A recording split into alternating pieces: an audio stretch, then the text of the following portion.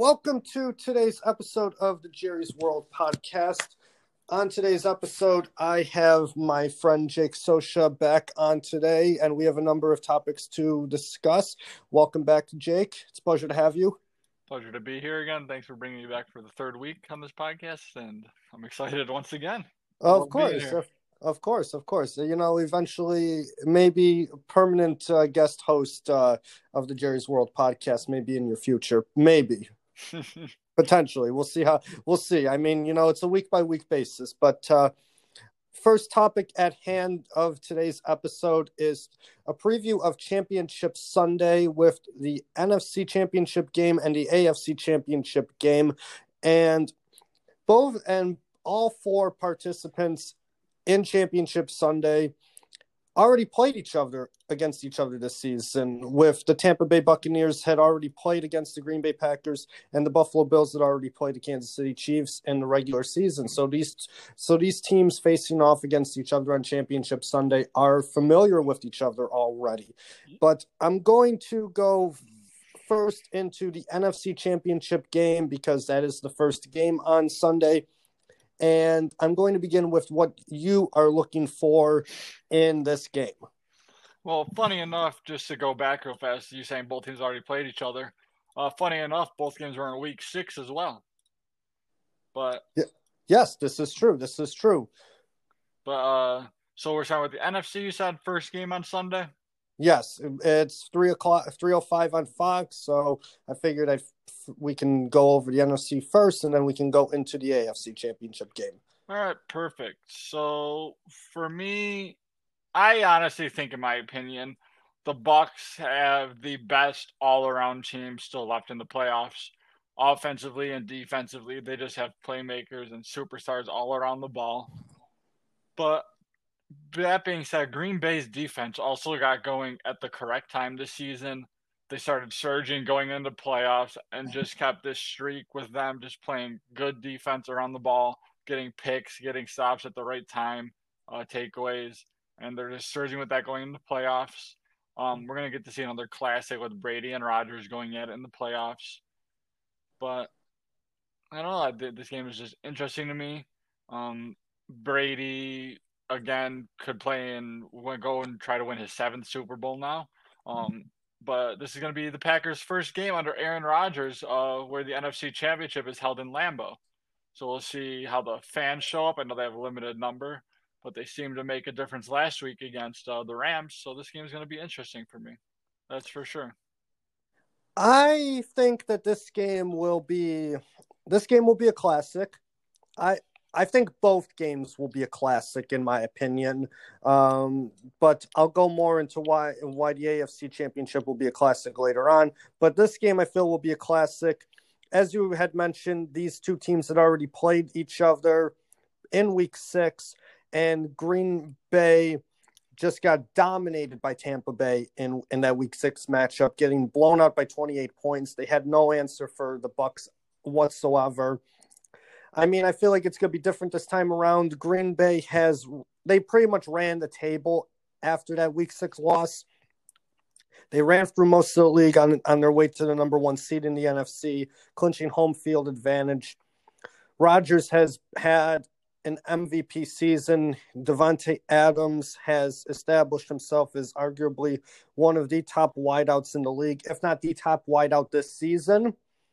And the Packers defense has given up fewer than 20 points in each of its last 4 games. So the defense will be up to the challenge more now than they were against the Bucs back in Week 6. I feel like Green Bay is also motivated to get revenge for that embarrassment that happened to them back in Week 6 as well. Yes. So I feel like with all of those factors together, along with the fans, it being in Green Bay, it's going to be cold in Green Bay too. I mean, we're already at the end of January. It's going to be cold. The fans, it's limited attendance, but they had like 9,000 or something like that in attendance for the NFC divisional game against the Rams. Yeah, something around that number. So it'll be around 9,000 again too. And Lambeau Field, Lambeau Field is loud. It's loud in Lambeau. You could have 9,000. You could have 69,000. It is loud there. The fans love the Packers. They're going to have the team hyped up. Rodgers and Brady finally get to meet in the playoffs for the first time. I mean, you have a true winner in Tom Brady and one of the greatest quarterbacks of all time in Aaron Rodgers himself going head to head. You have great running games with Aaron Jones and Ronald Jones going head to head.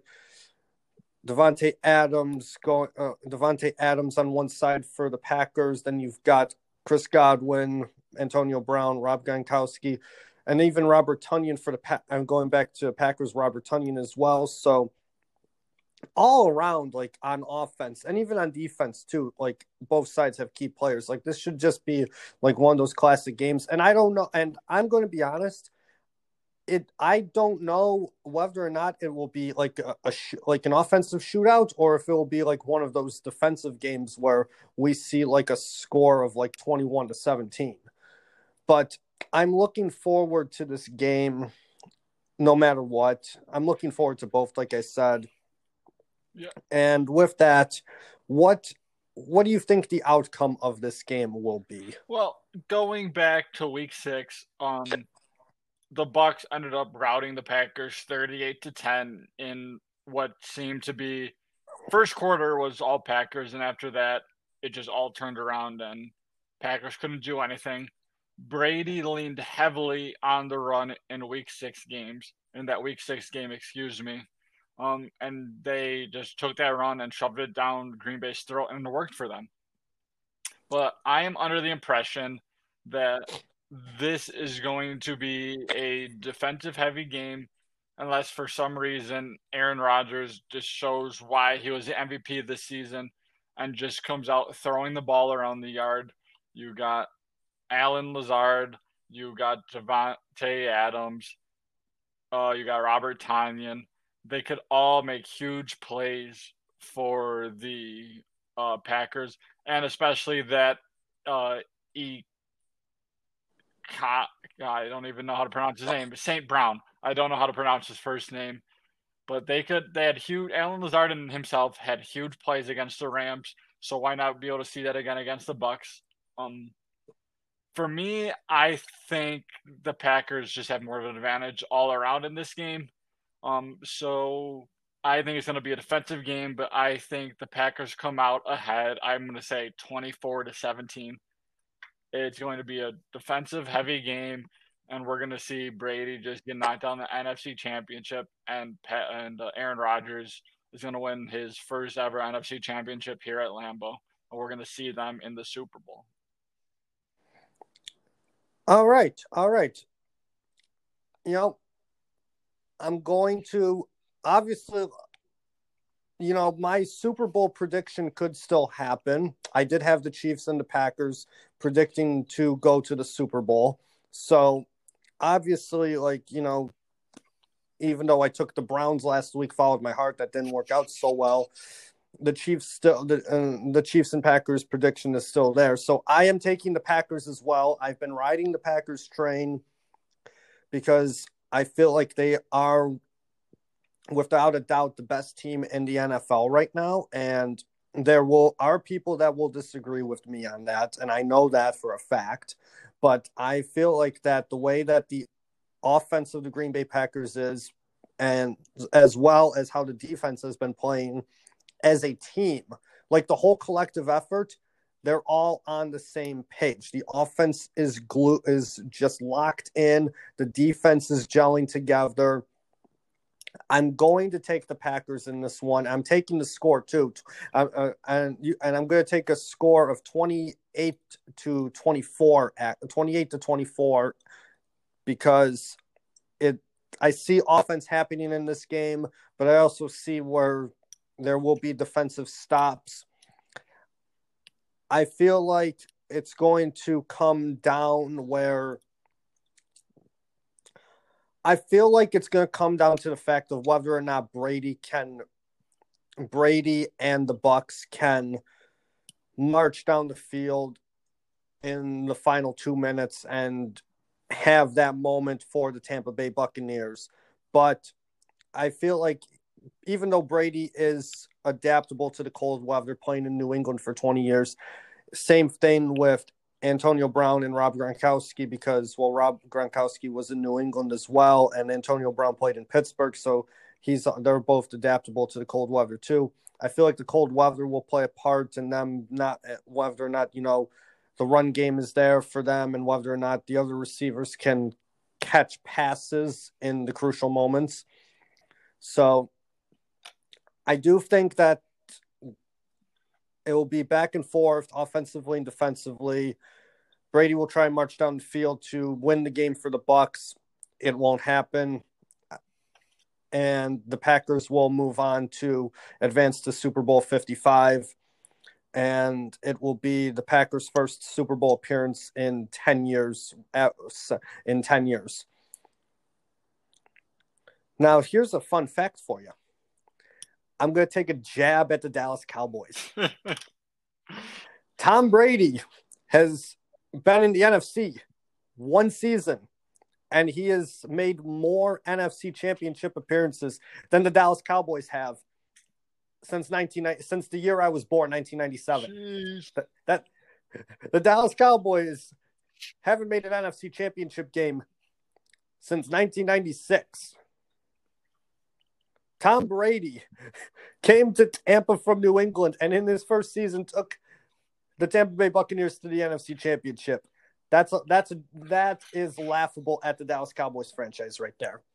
I had to throw that out there. Sorry, in the Cowboys' defense, Brady did come into this Buccaneers team with probably having the best offensive line and just honestly the best offensive weapons in football.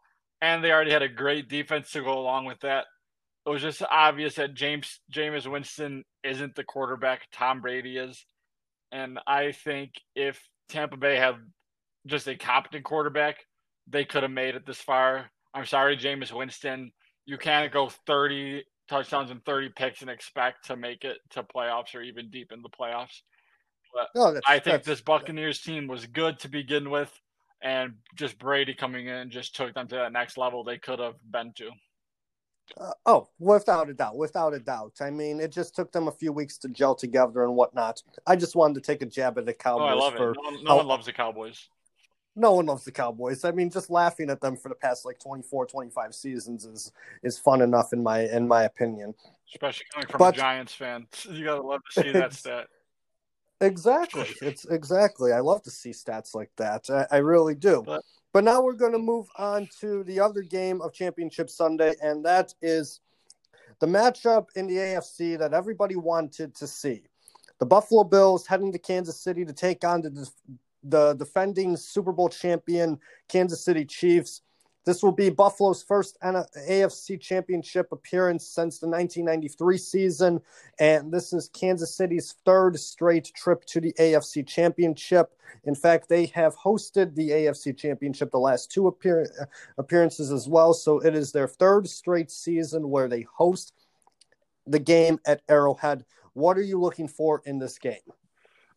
First and foremost, before we get anything, Patrick Mahomes will be playing in this game. As soon as he went down in that the game against the Browns, I knew he was going to be in next week if the Chiefs had able to make it through the Browns, which they did. I think Patrick Mahomes will play this game, but we are seeing two completely different teams coming into this game than we saw in the Week 6 game. I mean, in Week 6, the Bills' defense played not too terrible against Patrick Mahomes. They did what they want to do and shut him down. They said, you're going to beat us on the ground, and you're not going to beat us over the air. Pat Mahomes only threw for 225 yards, but the problem was they let Clyde Edwards-Helaire kill us. He had 26 rushes for 161 yards. He was averaging 6.2 a carry, and that just absolutely killed the Buffalo Bills. I don't see that happening again this week. Clyde Edwards-Helaire is a good back, but the Bills' defense, as the season went on, have just gotten better and better. And last week they completely made the number one rushing offense in the NFL completely non-existent. The first drive, the Ravens, I believe, they ended up with getting like 74 yards on that drive, and Yes. after that they only finished with a total of like 151. So you can see the adjustments they made just after that first drive. They completely made Lamar Jackson basically nobody in this game. They were forcing him to beat him in the air, which he has shown time and time again in his career. He just can't do. If you let him get going on the ground, that's when he becomes better in the air. But if you're stopping him on the ground, he can't do anything. So I'm looking at this Bills defense to come in with a new game plan against the Chiefs. Of course, they playing against Patrick Mahomes. That's tough for anyone. But for me, the Bills have nothing to lose in this game. No one expected the Bills to be here this season. All people in Buffalo were honestly looking for was an AFC Championship game and a playoff win. Now we have the the AFC East Championship. I'm sorry, two playoff And a playoff win. Two playoff wins. Yeah.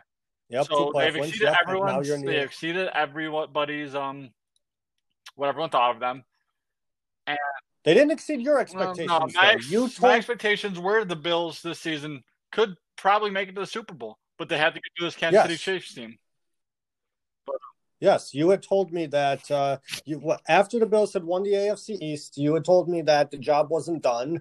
You had told me that, you literally told me that you don't understand like why people were going nuts over a division that was expected of them to win, for them to win. I mean, I get why people are going crazy. It's been 25 years, but if you want your team to be a great team, that can't be the point where you stop and say this season is complete. Great teams go on to win Super Bowls. And going back to week 6, we didn't have everyone. Matt Milano wasn't playing. Tremaine Edmonds was hurt. We were missing who I believe we were missing Quentin Jefferson that game. I believe. Yep. And Josh Allen only threw for 122 yards. I don't see that happening today. Fun fact, the Bills are undefeated with Matt Milano in the lineup. I was just about to mention that too, actually. Yes, with Matt Milano in the lineup on the defensive side for the Bills are 13-0. In the 3 games he has not played, they lost all 3. And going back to that game week 6, Tremaine Edmonds, like you said, not being healthy, what hurt them too. Because he wasn't 100%. Now with a healthy Matt Milano and a healthy Tremaine Edmonds in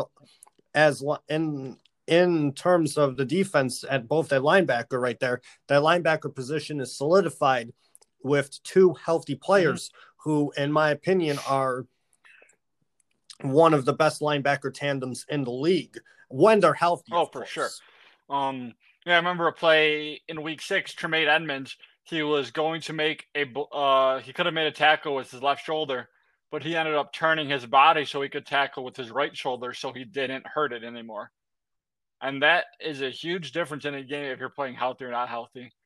And for me, this is America's game, and it is going to be a shootout.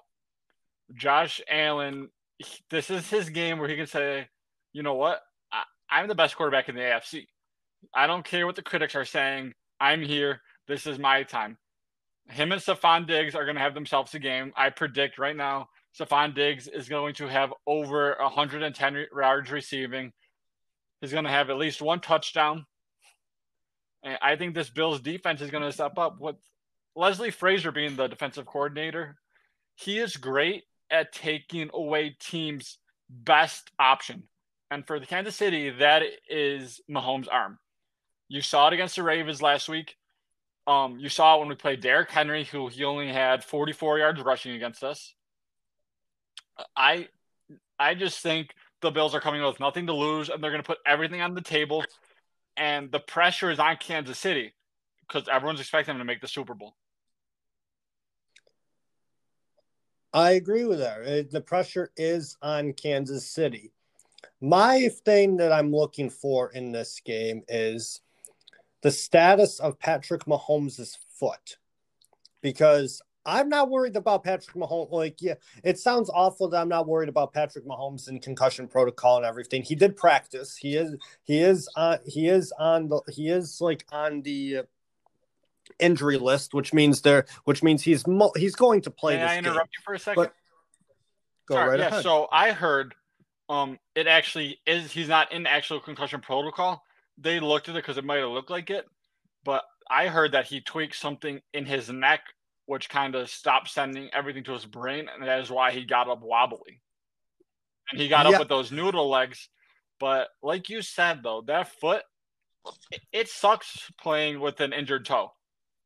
I've played sports for a long time. I've had injuries on my toe. That affects you a lot. You saw it against the Browns. He wasn't able to get out as much as he wanted. Yes, he still beat them with his legs a little bit, but he wasn't the Patrick Mahomes out there scrambling like we saw. He was limping the whole game. But yeah, I'm not worried about him at all, but his foot will be something to look at during the game. Yes, his foot will be something to look at during the game. And going back to that, yes, I did not think that the hit was that scary. And from what I saw and I read on was that when he went into the locker room, because how the process goes is you have to answer a series of questions before you can go back into the game. Like, you have to get them all correct. Like, he got them all correct except for one. And the one question that he got wrong was a question in relation to the game. And the question they asked was about a play that happened literally like in that drive, like a couple plays before, and he couldn't remember it. So that's why they took him out of the game. So they took him out of the game as a precautionary measure, I'm going to say, because they didn't want anything else happening to him, whether or not it would have been more or less he could have taken another hit to the head, or he could have tweaked the foot more. So in my opinion, it was the smart move putting Henne into the game against the Browns. It was a ballsy move by Andy Reid and Eric Bieniemy, having him throw shotgun on 4th and inches. I loved it, honestly. But I'm not worried about Patrick Mahomes in this game either. Clyde Edwards-Helaire should be back. They rested him against the Browns. And even then, they still have Damian Williams and Le'Veon Bell. Damian Williams is a capable running back. We saw that he can make good amount of running plays. We saw that against the Browns. We saw that last season in the playoffs, especially against the Niners in that Super Bowl. He had that rushing touchdown to pretty much seal it for them. And Le'Veon Bell is getting the job done too. So if Clyde Edwards-Helaire comes back, that's just a bonus for them. Actually, to hint on Le'Veon Bell, did you notice he didn't play after his first snap at the game? I did notice that too. Do you want to know why that is? Intrigued me, sir. So he ran the wrong route on his first play of the game. And Andy Reid always talks about trusting his players. And since he ran the wrong route, he said, you know what, I can't trust you. You're not going back in. But that is why he let Chad Henne throw in the shotgun, because he trusts his players, no matter who it is. Exactly. Can we talk about Chad Henne, though, real fast? On 3rd and 14, this man, I feel like he's been in the league longer than Tom Brady has. He hasn't. He's not even old enough, but he hasn't. He's been in the league for 12 or 13 seasons. It feels like he's been there forever. But the Browns could not have done anything better on that play. Who goes into that play thinking Chad Henne is going to beat me with his legs? I'm sitting on my couch watching this happen, and I'm like, okay, they have him sacked. They have him throwing, and they have him sacked. They have him doing something stupid. Like, I had Miami Chad Henne in my brain already. Like, he was going to throw a pick, or like he did on the previously in the game. I thought he was going to take a sack. Nope, he just runs to his left, and he rushes, and one inch away, literally 1 or 2 inches away, and I'm like, oh my fucking god! Like he literally just sent Kansas City to the AFC Championship game. And Tony Romo is losing his shit, and he's made for a fool because the refs like spot the ball literally like a couple inches short of the marker. And I thought that was a bad spot until I saw that his elbow was down, until I saw that his elbow was down at that angle. So when they went into the play, I'm thinking what Romo's thinking. I'm like, okay, Andy Reid, I know how Andy Reid operates. He's just going to try and see if the Browns can draw offside. Like they're not going to run a play. And then they run the shotgun. And I'm like, Andy Reid and Eric Bieniemy. And that's what I'm looking for in this game. I'm looking for I'm looking for a battle between the coaches in this game. Andy Reid and Eric Bieniemy going up against Sean McDermott, Brian Daboll, and Leslie Frazier. I'm looking to see the battle in between the coaches because Brian Daboll can come up with all these trick plays on offense. Eric Bieniemy is an offensive genius as well when it comes to what he can do, and he doesn't get a lot of credit, and he should be a top head coaching candidate, in my opinion. I know he's had some interviews. I don't know whether or not he'll stay with the Chiefs or whatnot. In my opinion, he should try to become a head coach. Andy Reid is also one of the greatest coaches in the history of the NFL. He's not respected enough, mainly because before last season, he coached a bunch of Eagles teams that underperformed. And then he came to Kansas City, and they were underperforming too. But then they finally got over the hump. And McDermott's a great coach too. If it wasn't for what Kevin Stefanski did in Cleveland, I feel like McDermott would get Coach of the Year. So I'm looking for a battle of the coaches and seeing like how the plays will get drawn up on both offense and defense for both teams, especially because of what happened with Chad Henne on 4th and inches and 3rd and 14 before that. That's the thing with Andy Reid. If you're a coach going up against him, Andy Reid, if you're playing against this Chiefs team under Andy Reid, you basically have to prepare for the offense and the defense like usual, but you also have to prepare for Andy Reid because he doesn't show you the same looks every single week. He is constantly evolving himself as a coach. And basically, you don't know what to prepare for because what you've seen in film, you're probably not going to see in the next week, especially going into the AFC Championship. He is just that good of a coach. He can diversify himself and his players to be able to do different game plans for different teams, and you never see the same play run by the Chiefs team, rarely ever. But that 4th and inches play that they run, they love running that little down route to Tyreek Hill. That's normally their go-to, but you typically won't see same plays coming from Andy Reid, and that is what's scary, is just how much he can adapt himself. Exactly. The Chiefs could find themselves in a hole in this game. And the thing is, though, if the Chiefs find themselves in a hole in this game, you're almost expecting them to come back last year. into the game. Last year against the Houston, they were down 24-0. Everyone's like, oh, they're out of the game. And they come back and beat the Texans? Like, come on.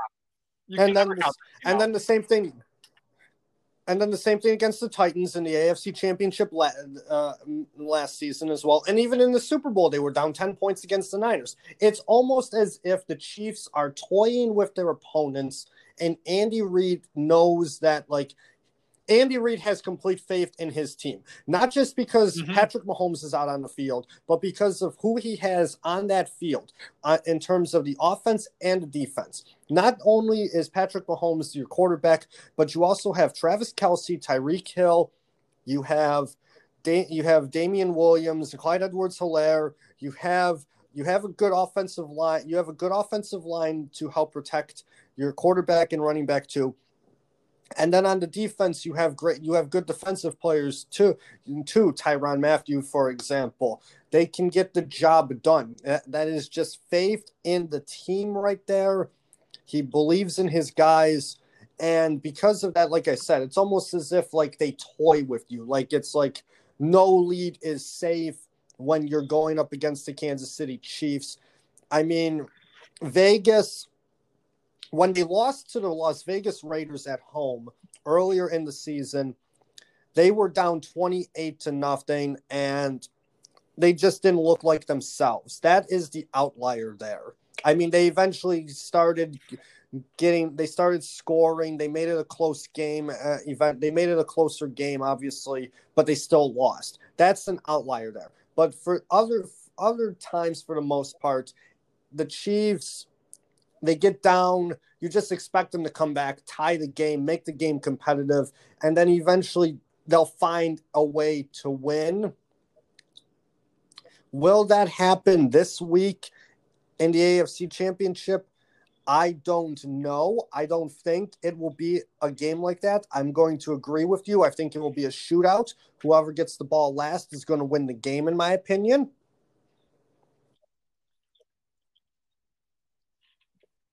Yeah, I am happy the Chiefs beat the Browns because this is a game everybody wanted to see.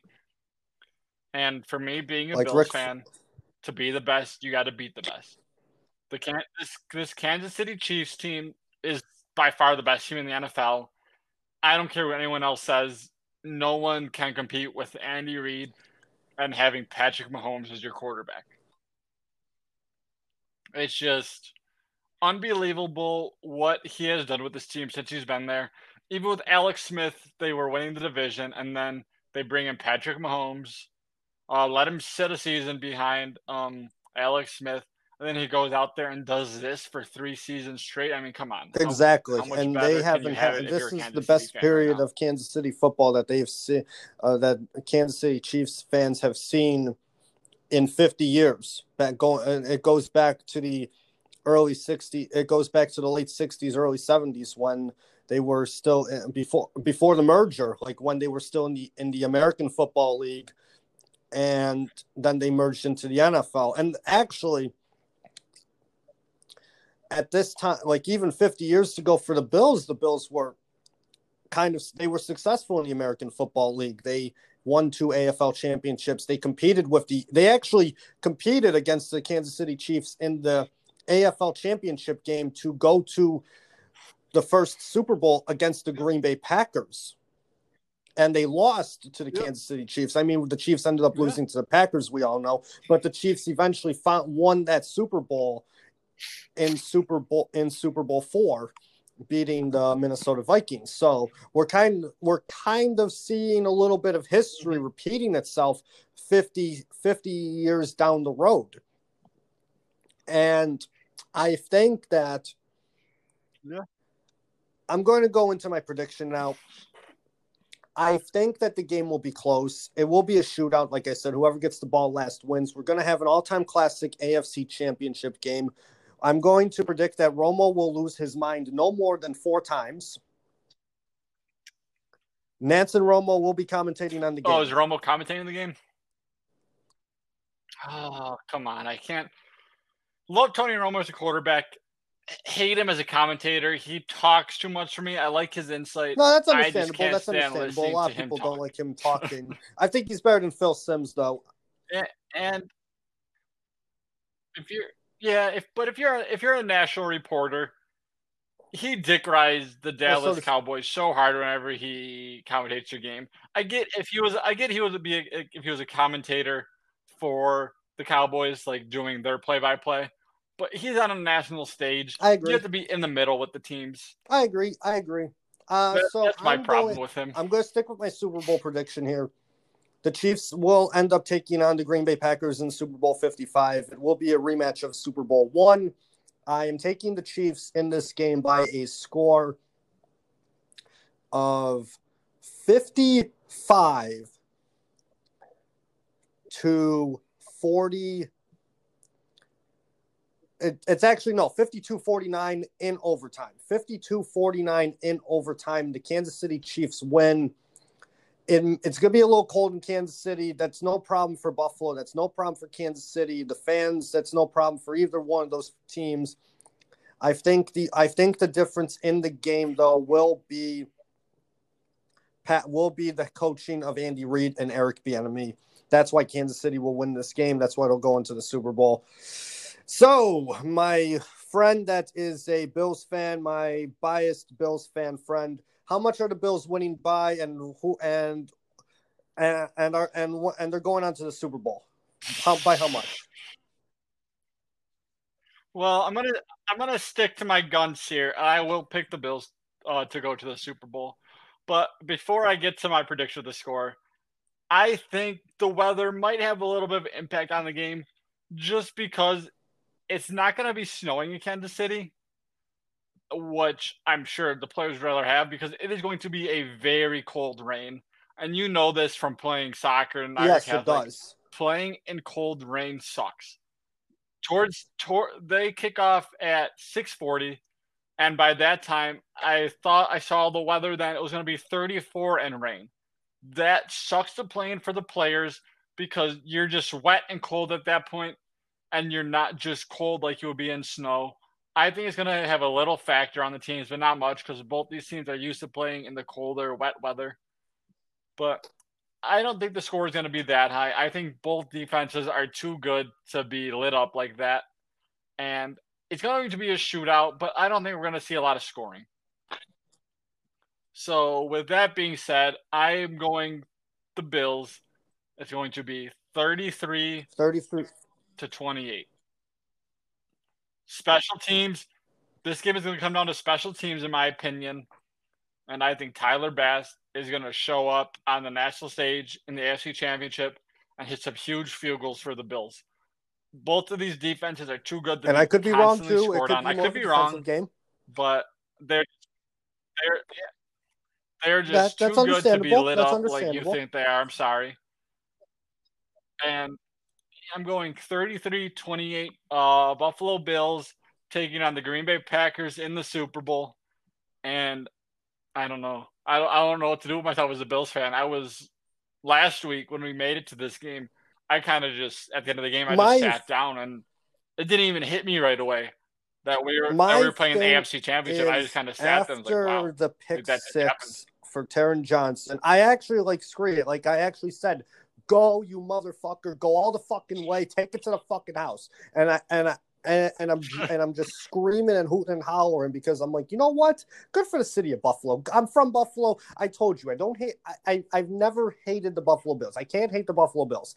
I know too many friends that are Bills fans. Some of them, like you, many of them are knowledgeable. Other of them are kind of cocky and don't know what they're talking about. But that's like all the girls putting on their Instagram stories. Boy, about the oh boy, week, even though they don't know what they're talking about. I wasn't going to go that far. Some of them do, but some of them. It bothers me. Don't hop on the bandwagon when we're good. If you weren't there when we were wearing the navy blue jerseys, if you weren't there when Trent Edwards and JP Losman were quarterbacks, and don't be there when Josh Allen is quarterback. Don't even get me started on JP Losman. He was supposed to be the fucking biggest thing coming since French toast. That dude could not have been more of this. That dude could not have been more of a disappointment to the Bills than anything. He was way before 2011, right?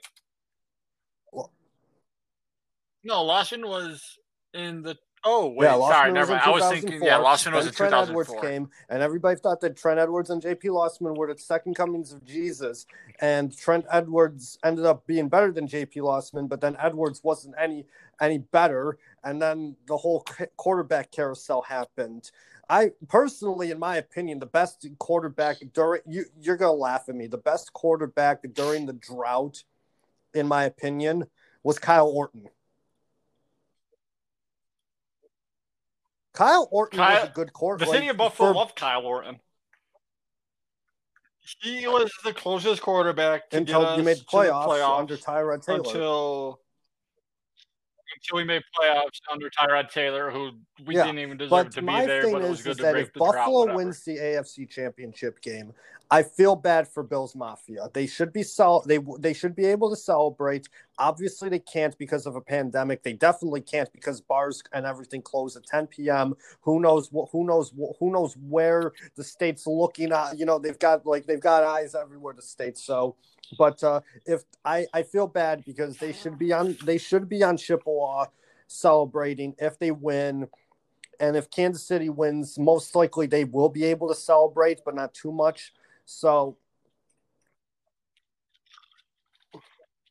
Well, it was crazy. So yes, here, so I live up in Hamburg now. After the Bills game, there was fireworks going off everywhere around me. Until the game finished right around like 11:30. I heard it's fireworks going madness. off until like First 2 off, a.m. It was crazy here. first off, it makes me wonder like where they got the fireworks. Like, did they just like have them stored after after the 4th of July? Like, probably. Take a The quick only thing is, quick oh trip yeah, down to Erie isn't Erie. that far from Hamburg. I mean, Yeah, it's only yeah.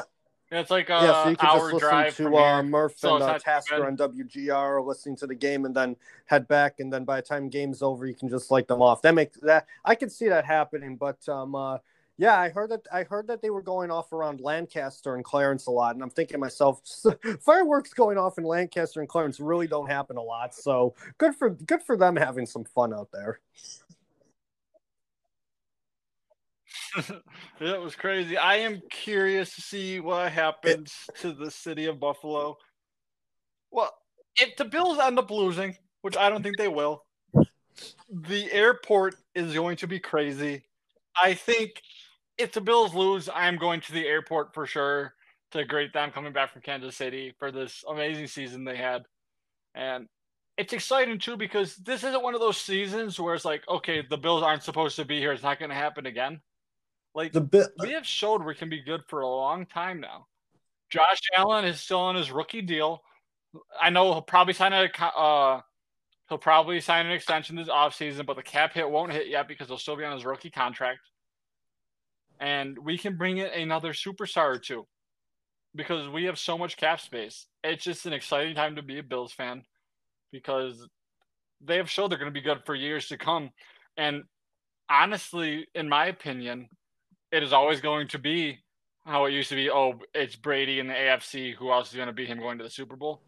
Like it was Brady and Big Ben basically. Now it's going to be it's Josh Allen and exactly. Patrick Mahomes. Who's going to get through them? It's going to be a battle between those two for years to come, and that's going to be fun to watch because these are two fantastic quarterbacks, and we've been looking for this quarterback since Jim Kelly left. I mean, we got Drew Bledsoe, but he didn't do much for us. And it's Exactly. just I fun, agree. fun I time to be agree. a Bills fan. I agree wholeheartedly. Being from the 716, I love what the team is doing, even though I'm not a fan. Obviously, I still, you cannot support and appreciate what the team is doing. The only thing that sucks is that because of how miserable 2020 has been, and even 2021, the start of it has not been great. Everybody has been pretty much living their lives through a football team, which there's nothing wrong with doing. I mean, me being a sports fan of multiple teams, like I do that sometimes. Like, my whole mood depends on like how my team, whether it's my football team, my baseball team, my soccer team, my hockey team. I mean, it all depends on how they perform. Like that could affect my mood for them. For not saying it wholly affects my mood, but like it could put a little bit damper on it, or it can brighten it a little bit.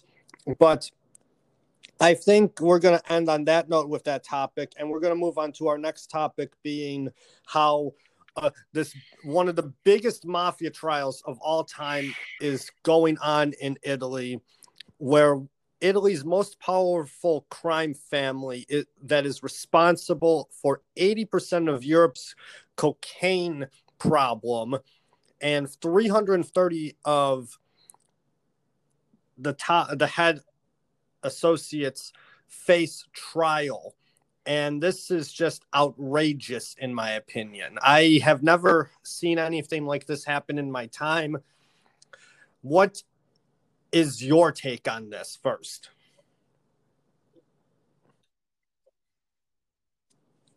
It's just crazy to me because ever since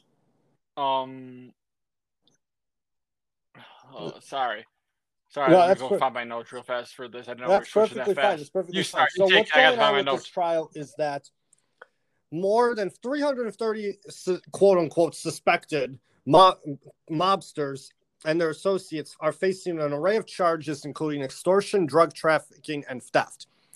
The case targets the Andraga clan, which is based in Calabria, which is the toe of Italy's boot, and is considered by prosecutors to be the most powerful mafia group in the country, easily eclipsing the most famous Cosa Nostra gang in Sicily. It's in a huge room. Like, it is in a converted call center in the Calabrian city of Lemzia Terme, with metal cages installed for all the defendants, rows of desks set up for the hundreds of lawyers, prosecutors, and spectators to attend. And the thing is, though, is just it's insane. It's madness. I mean, many of the accused here are white-collared workers, lawyers, accountants, business people, politicians, policemen. They willingly addressed and aided the Ndrangheta crime family in building their empire. And it's just madness, because here the thing is, though, is like, everybody thought that La Cosa Nostra was bad. I mean, in the 80s and 90s, they were prosecuted like this for the most part, and that's what eventually led to their downfall in Italy. They were prosecuted like this. They were all sent to jail for the most part. Mm-hmm. Most of them are dead anyways because they were all old. And La Cosa Nostra, being the tough crime family that they were that got brought down, that's where this crime family was able to step in and fill the shoes of La Cosa Nostra. They couldn't have been in a better position to succeed, in my opinion. And Italy's economy is awful. Unemployment is around 40%. People have jobs, but some jobs are usually just treated with pride because they're just happy to have a job. Honestly, in terms of unemployment, not just in Italy, but in that little city too, it's bad. The whole city's kind of a shit show. This family's stranglehold on the country, because of all the shit that goes on in this city and in Italy as well, it's just incredible. They employ more people than the government. They pay better. Many generations are in turn endeared to the mafia, whether it's this family, whether it's La Cosa Nostra, despite all of the killing, extortion, drug running that every family has done in the history of whatever mafia family you follow. It's kind of like Robin Hood in a way. Kind of like Robin Hood. You know, Robin Hood stole from the rich and gave to the poor. And it's really fucked up in a way. But this gang imports more than 80% of Europe's cocaine, which is crazy. They bring in $40 billion a year. $40 million a year. $40 million a year in terms. Oh, $40 billion a year. $40 billion. Oh, that is a lot. $40 billion a year. Yeah. Jesus Christ. That's more. That is worth more than some of the richest people in the world. You can literally put mafia, crime family, cocaine distribution on the list of world's richest people, and I'm guaranteeing you it would be in the top 20, maybe top 15. Yeah. So with this gang, or this mafia, this family, whatever you want to call it, did you know that they fed women to pigs to, if they didn't give up their land to a neighbor? It's disgusting what they do. It's really disgusting. Like, it really is disgusting that they do this. And the thing is, though, is because corruption just lies deep within not just the city that they're based out of, but also in the Italian government and Italian politics too. That this is allowed to happen, and it continued to happen, not just like in the early 1900s, but into the late 1900s, and even to today. Like, this happens, and nobody talks about it. It's just like ridiculous. They turn a blind eye. Like, how can you do this? Well, because unfortunately, exactly, mafia's bringing money for the economy. Unfortunately, it sucks to say, but because if you know anything about the mafia, like in the New York Mafia when they had all the top five fathers, they owned like a lot of New York City and the places that they were located in, and so they would own businesses, they would build skyscrapers and stuff, and so it was giving money basically to the city, but they're getting so much in return from it. It's just a shitty situation for the whole country. But I'm sure politicians just kind of turn a blind eye because they are still getting Oh, money a from it. hundred percent, a Unfortunately, it hundred sucks to percent. say. And the thing is, too, is like even in the night, even going to the mafia families here in America that came from Sicily, from La Cosa Nostra, and they expanded their empires. They were eventually prosecuted, brought down, and everything. But what happens in America is not as bad as what happens in Italy. They treat, if you don't show respect to the mafia, whatever family it is, whether it's this family here, whether it was La Cosa Nostra in Sicily, they they will hurt you, they will hurt your family, they will make lives living hell for people. And it's just it's crazy. And yes, the politicians do turn a blind eye, but the thing is though is if you eventually go too far, you are going to get arrested, you are going to get prosecuted, cases will be built against you. But the thing is though, sometimes with these cases, witnesses, quote unquote, disappear. All statements are recanted, they're let go. And the thing is, too, is like you said, yes, mafias do build into the economy because of the businesses that they operate, the legitimate businesses that they operate, whether or not it's bakeries or oil company or olive oil making companies like in the Godfather 2 Part 2, or pizza, like I said, pizzerias, or casinos. I mean, Vegas was built by the mafia. Yeah, unfortunately, Italy is such a small country compared to the U.S., where these guys basically could have controlled the country if they wanted to, It, which they basically did, just without ties to exactly, politicians. exactly. That's how big It's they were. crazy that they got all of these people to turn a blind eye for the most part, up until now, obviously. And then the prosecution and the people running this case against this family and the heads of the family and their associates, for them to turn, make the people that were working with them turn against the family how they did, is just nuts, because obviously you have to fear for your families and you fear for retaliation, but obviously they just don't care anymore. They want to get out of that lifestyle, they want to move on. It's crazy. I mean, the high the highest profile defendant in this trial is alleged clan boss Luigi Mancuso, who's only 66 years old. He's known as the uncle. He has other defendants too, like that are going on trial along with him, that are said to be by nicknames such as the Wolf, Fatty, and Blondie. So now you just know how creative the mafia has been over the years. They're just saying, "Oh, hey, yeah, you over there, you're dipshit. That's your code name or whatever." And the thing is that this guy took a fledgling operation in the 80s and turned it into one that takes, like you said, over $40 billion in revenue on an annual basis. They import 80% of Europe's cocaine from Mexico and Colombia through the container port in Gio Toro, and its crime business just pulls in all that revenue.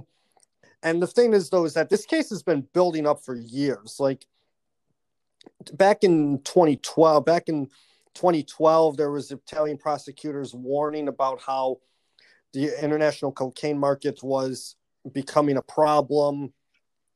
And obviously they knew what was happening in the 80s and 90s when the Androgada crime family was carrying out series of kidnappings across Italy. And because of how deep the corruption ran, they weren't allowed to do anything about it, because it's just insane, honestly. And I mean, the thing is, though, is there are some wild stories that are to come from this trial. I mean, the thing is, though, is this trial is going to go on for a while. It's not just one person being prosecuted. It's over 300. So you are going to have numerous questions being asked. You're going to have rebuttals. You're going to have witness statements come out of the blue first, come out of the blue. You're going to have witnesses come from here, there, and everywhere. You're going to have like we all know how court is. We all know how the judicial system is. I mean, obviously, it's a little different in Italy than it is in the United States. But the thing is, though, is like the judicial system still is the judicial system. These people want to put this crime family away for good. They want to finally get rid of all the craziness associated with this crime family. And this will take a while. This will take a long time to figure out. Oh, yeah, unfortunately, though, once one family falls, another one is going to step right into their place. That is the problem with drugs in this world, is they're never going to go away. Never. They're not going to go away. So, unfortunately, yes, this family will go down. Another one is going to step up right into its place and just exactly. Continue La Cosa Nostra fell. This family took over. This family's going to fall. They're all going to be thrown into jail where they'll eventually die and rot in prison. But another family, gang group, mafia will take their spot and will either expand the operation to greater heights or just lead it to its downfall. It all depends on who you have in leadership and everything. And that's where the American mafia eventually fell. That's where the American mafia eventually fell. Because after the crime bosses of the 60s and 70s eventually died out or retired, they were replaced by people that wanted to get into new operations such as drugs. And that's why the American mafia isn't as notorious as it was back in the 50s, 40s, 50s, 60s, even the 70s. I mean, the American mafia still exists. I mean, it's just very well hidden. Did you did you know that like Western New York had a huge mafia stranglehold on it? They do in a way. They don't have a huge stranglehold. They do have a mafia. Buffalo and Western New York does have a mafia presence, but not as much as it used to. Not as much, but yes, I did know that because, actually, it was my grandpa's. Really? My grandpa's uncle was actually a part of it. He was in the mafia, yeah, and he ended up. Hopefully, I don't get mafia coming on me for saying this, but he actually ended up dying because he was transporting tires somewhere. Oh, and Jesus someone came Christ. and basically cut his whole body up. Yeah. And they found him like in pieces. Damn it, that's all crazy. Over See, that's the wild stuff I'm talking about. They're ruthless. But yeah, no, I mean Niagara Falls back in the 40s, 50s, and 60s, it used to have the mafia used to have a stranglehold. There was the Magadino crime family. Stefano Magadino was headquartered in Niagara Falls, New York. He lived in Lewiston.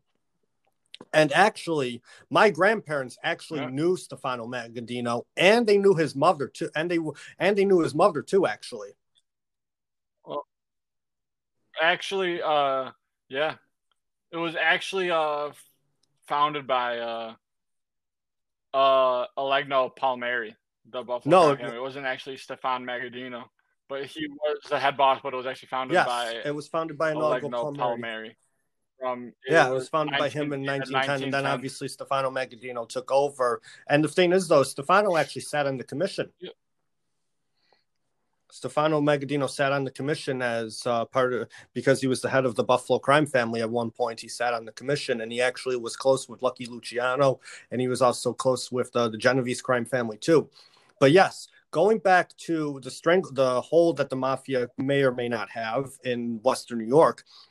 Did you know that La Nova Pizzeria was founded by a mafia crime family? The Todaro crime family founded the mafia, I mean, yeah, founded what the Todaro crime family, a mafia crime family, founded Lenova Pizzeria, and that was their legitimate business, and they ran their illicit business like outside, like in like in secret compartments of the pizzeria. And the thing is, though, is like they actually say that they're retired. The Todaros, like Joe Todaro Jr. owns the pizzerias, and I think it's either Joe Todaro Jr. or Joe Todaro the third. There's one of they're retired. They own they just focus on the pizzerias that they say they're no longer affiliated with the mafia. But the thing is, though, is like you don't retire out of the mafia. Only they die. They die. They don't retire out of the mafia. So that the mafia is probably going to come after me and say that like, oh no, what you're saying is bullshit. So this could be potentially my last episode. Pray for me, everybody. But it's just interesting because like nobody really knows that, not just in Western New York and Buffalo, but also there's also just crazy things that go on in Europe, like this trial that happens and nobody knows about it because, we're so focused on other things going on. But I just thought that was interesting, to be honest. It is very interesting. And especially, like I said, Italy's such a little country. So you wonder how much of an influence they had. Like the mafias here had a huge influence in the states they were in, but it's like exactly. It's madness. Like I said, the trial is going to go on for a while. It's going to just be prolonged. Who knows how long it will end? It'll be years. Exactly.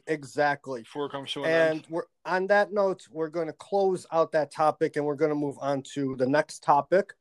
And I'm going to tell a story about how I have convinced my friend to, quote unquote, invest in the lottery.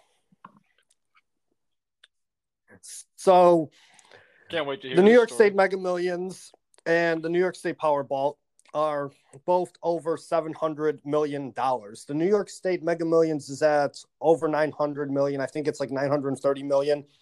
And the Powerball is at $750 million. 750 million.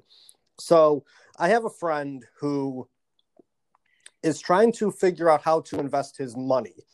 And it's not money that it's money that he has, but it's not money that he earns from working. He hasn't worked in forever. The job that he has, they temporarily laid him off because they closed the business down because of COVID and everything. So he's collecting money from the government. That's the unemployment money. And he's like, okay, like I don't want just this to sit in my bank account. Like I could maybe invest my money into stocks or bonds or whatever.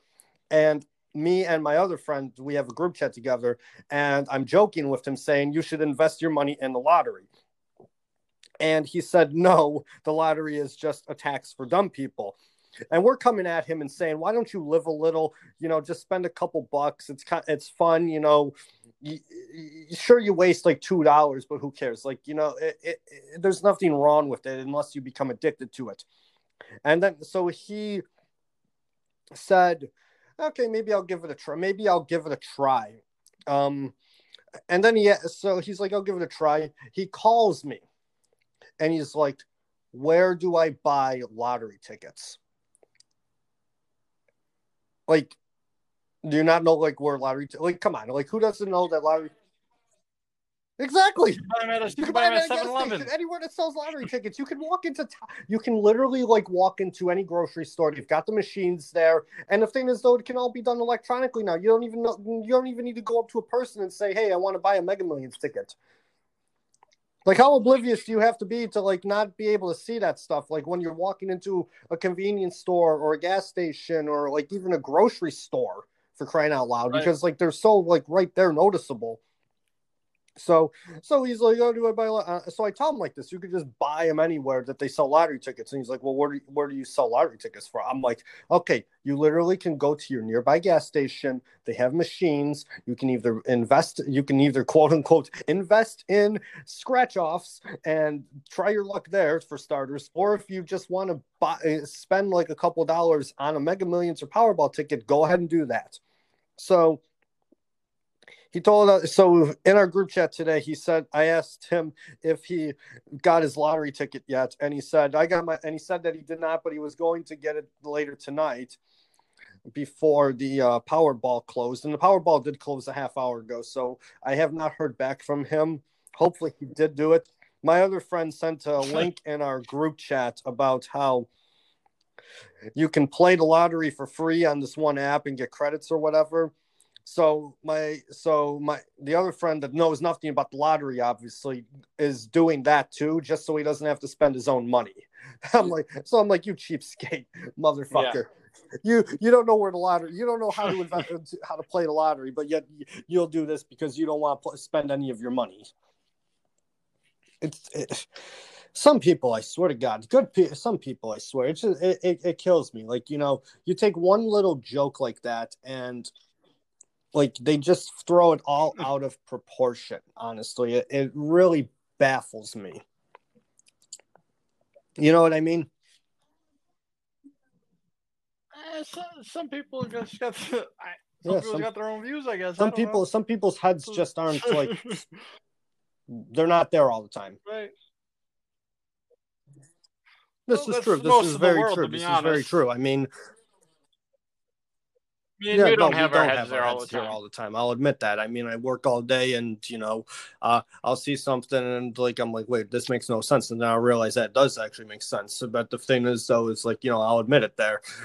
I'll admit it. You just admit it too. We don't have our heads there all the time. We but the thing is, though, is like, how could you be that oblivious to not know like how the lottery works?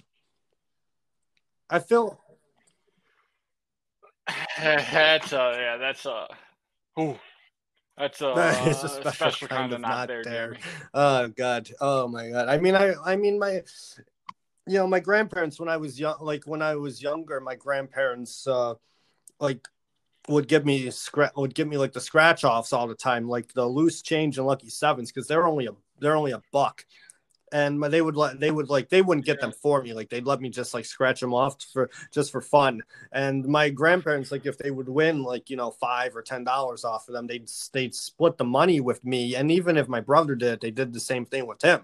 I mean, like, yeah, like I said, it's just a little thing, you just have a little fun, spend a couple bucks, see if you win something. If you don't, you don't. Who cares? It's not. Most I've ever won a scratch. Most I've ever won was $50. I mean, the thing is, though, is like I won that on a $2 scratch off, so that's a 48. Yeah,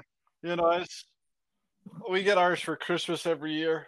Our grandma just buys a scratch off. I won $220, but we just give it right back to them because the whole family. We just take the whole family out to dinner. Exactly. It's not a tax for dumb people. Come on, like that was just a comment there that did not need to be said. But I don't know. I just found that to be funny because like I kind of wanted to mess with him. I'm not gonna lie. Like, maybe he's a dumb person when he wins. Yeah. Hold on, guys. I won the lottery. Yeah. How much did you win? I won $2. So congratulations. Right. What do you do with $900 million?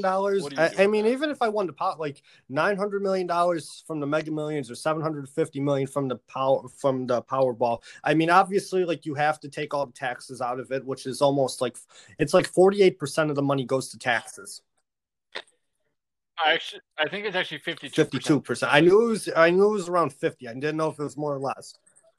Yeah, okay, I think it's 900. What's this is what we get for living in New York State. So 52 million. So 52% of $950 million. You still have over $400 million. $400 million there. It's around like $410 million right there.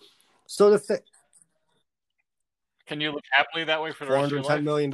I mean, the thing is, though, is like you're not going to be stupid and spend all of your money. I mean, Well, you would hope Once you so, have money, but you want once to you spend have it. But the money, you thing want to is, though, is spend it. I've gotten to the age where it's like, okay, like I'm not going to want to spend all of it. Like, I'm pretty content with what I have right now. I mean, Right. yeah, I'm quitting my job if I win the lottery. Yeah, I think so as well. I think first thing I'm doing is Yeah, paying off my student loans for sure.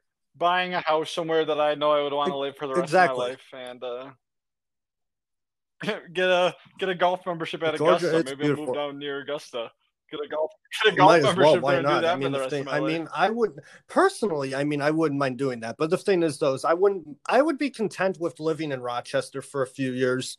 I mean, I'd buy a house, like not in the city, obviously. Like, I'd probably buy a house in like, I'd buy a Yeah. house in like Pittsford, Victor. Those are two decent places to live. To live. To really, See, I don't I want to blame you. move I out of don't New York blame you at State. all. I mean, moving on to New York State would be the end goal. But I'd live in Rochester for a few years. I'd say probably give it like 5 years here in New York State. I'd get a membership to Oak Hill Country Club because Oak Hill Country Club is one of the top country clubs, not just in New York State but also in America. It held the U.S. Open like seven It held years ago. held the PGA. It's holding the PGA in 2023. It's holding the PGA, so it's a top country club. I mean, I wouldn't have to buy a new car because I already have a new car. Like I just got my car 2 summers ago. So I don't need to get a car, and the thing is though, is I already had enough money to like pay off the car. Like, so the car is practically paid for itself. So maybe I would just pay off and buy the house, pay off the insurance payments on the car that need to be taken care of. I'd pay those off. I mean, pay off my student loans, like I said. And then after that, it's just being content and being content. Obviously, like I'd still have over 400 because like I'm not even touching them. I'm not even touching I like $1 million threshold right there because like a house here in Rochester, I would probably say goes around on average in Pittsford isn't even, maybe not even $500,000. And that's a nice house. Like I wouldn't need to buy a car. I would just buy the house. Obviously, like I need to get furniture and everything. The Oak Hill membership is probably around the just to get in to pay. You have to pay like a fee just to get in. I think it's like about $200,000. So that would be one of the more expensive things. But I can't imagine like living with so much money. Like what? Like I can't go anywhere because because of like COVID travel regulations and restrictions and everything. So like it's just crazy. Like what would I do with all that money in this current situation? I'd invest some of it too, potentially. Yeah, you have to invest probably. I would say probably at least Exactly. 25% of it. Put it into a fund, and put it into a couple funds. Obviously, invest in the stock market, invest in a retirement fund too. A couple IRAs. Right, donate to the Barstool Of charity course. for small businesses. Good amount of money would go into the Barstool fund too. I'd tell them, hey Dave, I got some money for you. How about this? Right, Maybe, yeah, Dave Dave, will I've got hire me money. at Here you Barstool. go. Just Hey hire Dave, me, I got money. Here exactly. you go. Just hire me. Here. But hey, I mean, if they can hire troops, I mean, they can hire anybody, in my opinion. Yeah, that's true. But the thing is, though, is like I just wouldn't be able to fathom that. I would not be able to fathom that, like all that money. I mean, if I didn't live in New York State, it's like if I lived in Florida, obviously, like I would just like all the tax, like I wouldn't. There would be pretty much no tax being taken out of it, like because Florida has no state tax, so it'd be crazy if I lived in Florida and that lottery down there, the Florida State Lottery, was $900 million on their Powerball or whatever their equivalent to the Mega Millions is. It would be crazy, but to just fathom that is insane. But with that concludes today's episode of the Jerry's World podcast. Thank you for coming on to the show again. It's always a pleasure to have you on. You will be coming back to preview the Super Bowl in 2 weeks' time. Obviously. Right. Might as well. I would like to point out this week I was 3-1 on my predictions when you I went a went. mere 2-2. Yeah, we'll go with 2-2. I won. Wait, yeah, you picked the Ravens, I and went 1-3. no, you might have been. Well, I went 1-3. That's You why I went, said we'll stick yeah. with 2-2. Fuck off. But Oh well, at least you're humble and you told me because no, I won I one would to have assumed three. it was 2-2. I told I texted you as soon as like the Well, we that's only true. We agreed only on agreed Green on Bay. Green Bay. I texted you as soon as the as soon as the games ended. I'm like, yeah, fuck, I won 1-3, but you won 3-1, and like it is what it is. Sometimes I'm wrong. Sometimes it happens. I mean, hopefully I'm right this week, and hopefully you'll be 1-1, and I'll be 2-0. I mean, I mean. Clearly, I'm the more knowledgeable. You're just better at predicting. Maybe secretly these teams listen to this podcast and they're like, no, we got to prove this Jerry's World podcast wrong. They're like, Right, fuck they're like, Jerry's "Fuck World. They're Jerry's like Nick World." Wright and Stephen A. Smith. They don't know anything. Oh, I can't stand those two. We'd make better hosts than those two. Fuck them. I got, like I said, I got a text from a friend and a fellow listener today about whether or not I would quote jokingly send a cease and desist letter to Stephen A. Smith because his new show is called Stephen A's World. But I said to him, I said to my friend, I don't do relationship advice like Stephen A. does. And he's like, maybe you should. And I'm thinking to myself, I'm single. I'm 23 and single. Why would I have to? If you knew Jeremy in high school, you would. If you knew Jake in high school, you wouldn't want him to give relationship advice. Fuck off. But yeah, you wouldn't want to be. No, I mean, like, it would be funny, like, because the thing is, though, is like I would just say, I would give my advice as to what I would do. I mean, I'm not going to lie. Like, right. Am I okay with being single? Of course, I'm not okay with being single. But the thing is, though, is there's a lot of people I know that complain to me about their relationships or have talked to me about their relationships. We both. Yeah, I know several we people both that do that. We both know somebody that has reached out to me about relationship issues they had with somebody else that will not. Both of them will not be named here. Maybe you got relationship your calling. Maybe guru. You'll be yeah, exactly. Guru, yeah. No, I'm content with being single, but I don't want to be single. But yes, I'll give relationship advice. So maybe on the next episode of the Jerry's World podcast, I will have people send messages to me and I will respond to them and give relationship advice. I mean, if you are more than welcome to give advice as well. It would be hilarious to hear. Yeah. Leave that loser. Exactly. You don't need to be in a relationship. Exactly. Yourself. But on that note, like I said, that concludes today's episode of the Jerry's World podcast. Thank you again, my good friend, for coming on to the show. Next week, and you'll be coming on next week as well. Plenty more to discuss, obviously. Everybody try to be better than me. Try not to do what I would do. Stay safe out there, all right?